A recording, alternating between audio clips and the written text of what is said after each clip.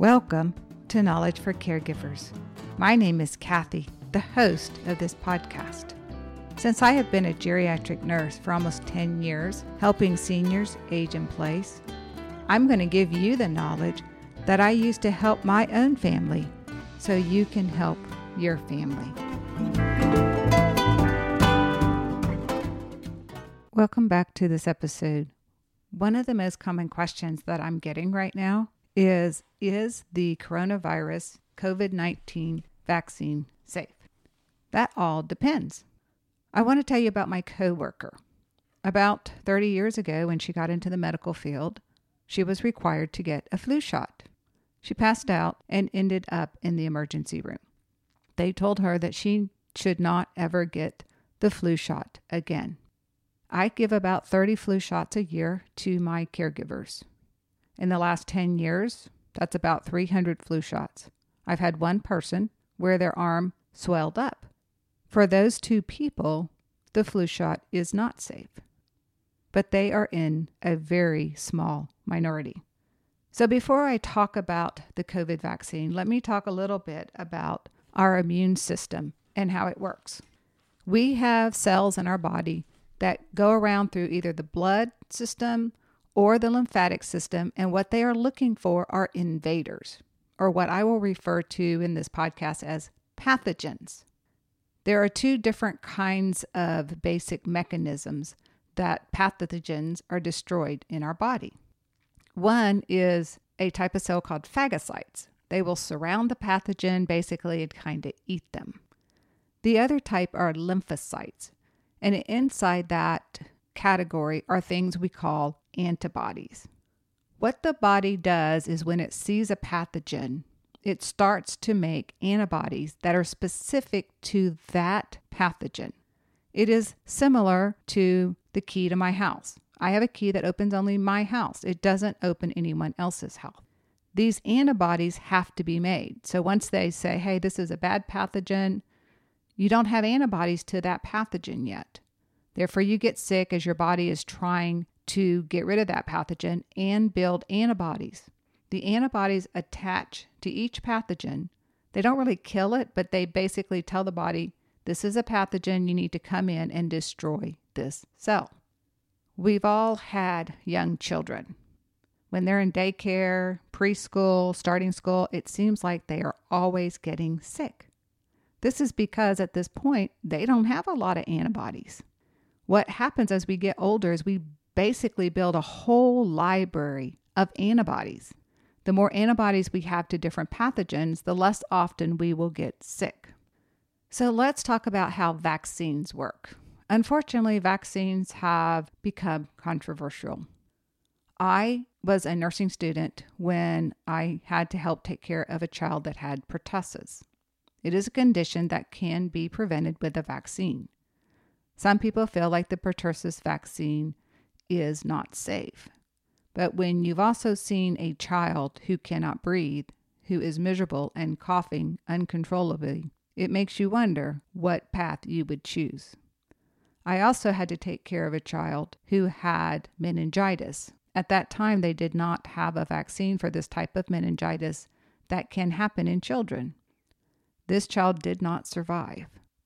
Vaccines are mainly developed with weak or dead pathogens that are injected into our arms or thighs, depending on whether you're a child or an adult. What these pathogens then do is cause our body to produce antibodies to that pathogen. When they were trying to develop the COVID vaccine, they did something a little different. They took a scrap of the genetic material. They wrapped it up in a protective fat layer so it does not fall apart. They then injected it into your body, and it triggered an immune response to the spiked protein of the COVID virus. It teaches the body to recognize that virus and to eliminate it. A lot of people have told me, I will get the vaccine. I don't want to be the first one. You will not be the first one. The Pfizer vaccine, which was the first one that came out, enrolled 44,000 people in their trial. 22,000 people got the vaccine. They got one and then one and a month later, so a total of 2 doses. The placebo group, they did not get the vaccine, but they got a shot just with water, so they didn't know whether they got the vaccine or not. What they found is in the placebo group, 162 people developed the virus, 9 had a serious form of the virus, and 1 died. Of the vaccine group, 8 developed the virus and only 1 was serious, and no one died. They did find that some people had some side effects: fatigue, headache, muscle pain, joint pain, and chills. In the news right now, people are showing nurses, doctors, and political figures getting the vaccine. Well, if we take a vaccine, and as of yesterday, we had given it to 227,000 people, which is much more than the trial group, 6 people have had a serious reaction. Unfortunately, those 6 people are the ones who have made the news. Anytime you put something in your body, it may not be safe. You could go out today and do something very healthy. Make yourself a large spinach and lettuce salad. And you could also get sick with E. coli. Occasionally, we have had outbreaks of E. coli with bagged spinach. If you say, well, I don't eat that healthy, I just eat meat, it can happen with hamburger meat too. Therefore, anything we put in our body is never going to be 100% safe. I'm a big Lord of the Rings fan. And there's a wizard in there called Gandalf. And he says to Bilbo the Hobbit, "It's a dangerous thing, Bilbo, to walk out of your house." That is true. We always know anytime we get in a car, we get in an airplane, something can happen, an accident. Nothing in life is going to be 100% safe. They did find out in England that people who had a lot of allergies to medications did develop an allergy to this shot. 2 people. There are probably more people in that group who had allergies who did not develop a reaction to the shot. I've also had people tell me it will change your DNA because it has this messenger RNA in it. Let me tell you something. We have a ton of illnesses related to our DNA. If we had a way to change it to fix those people, we would have already found a scientific way to do it. There is no way that this messenger RNA is going to do anything to your DNA. Our DNA is set in stone. Those will not change. I will be getting the shot when it is my turn to get it.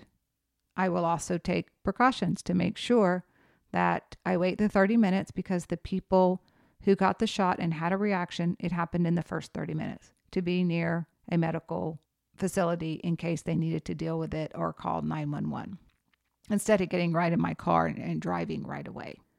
The other thing to remember is there is also a second vaccine called Moderna. They use some of the same principles, but not exactly the same. These shots require you to get 2, about 3 to 4 weeks apart. You cannot go and get the Pfizer vaccine and then a month later go and get the Moderna vaccine. That is the reason many people want to give you a vaccine card so that they know which vaccine you got and that you will come back and get the second dose. As I said, nothing is going to be 100% safe. But after 227,000 people have had the vaccine and only 6 people had a reaction, that is a pretty high safety record. As I said, anything you put in your body can cause a reaction. We don't take a picture or film everyone who takes penicillin and has a reaction. My daughter has celiac disease. That means if she gets 1 crumb of wheat, her body will go into an autoimmune response and she will get very sick. And a lot of people just say, oh, just take the croutons off a salad. Again, as I said, when you put a crouton on a salad, it drops little crumbs in there. And if you just take them off, then she's still eating wheat and still will get sick. There is one question on the vaccine, and that is, are there any long-term effects that might show up? As you know, there was no way to put this vaccine through a trial over 5 to 10 years. There are also side effects and long-term effects from getting COVID. So many people think, oh, I have a choice. I won't get the vaccine, so I won't have any side effects. But if you get COVID, you can also have side effects. So the choice is not vaccine or no vaccine. The choice is, do I take a vaccine or do I take a risk of getting COVID? As I said, it is going to go to healthcare workers and then the older and the high-risk individuals. And I tell people, hey, if you're 65 and older, if, for instance, there is possibly a long-term side effect from the vaccine, you're really not going to probably live long enough to know about it. So go ahead and have your loved one get the vaccine. England right now is vaccinating all of their nursing homes. We have not seen them have any problems with that except for the 2 people that have a lot of allergies. I hope this answers some of your questions about the safety of the COVID vaccine. Thank you for listening to this podcast.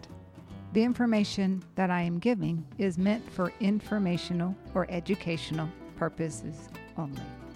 They are not meant to replace the advice and consent of a person's primary care doctor or physician.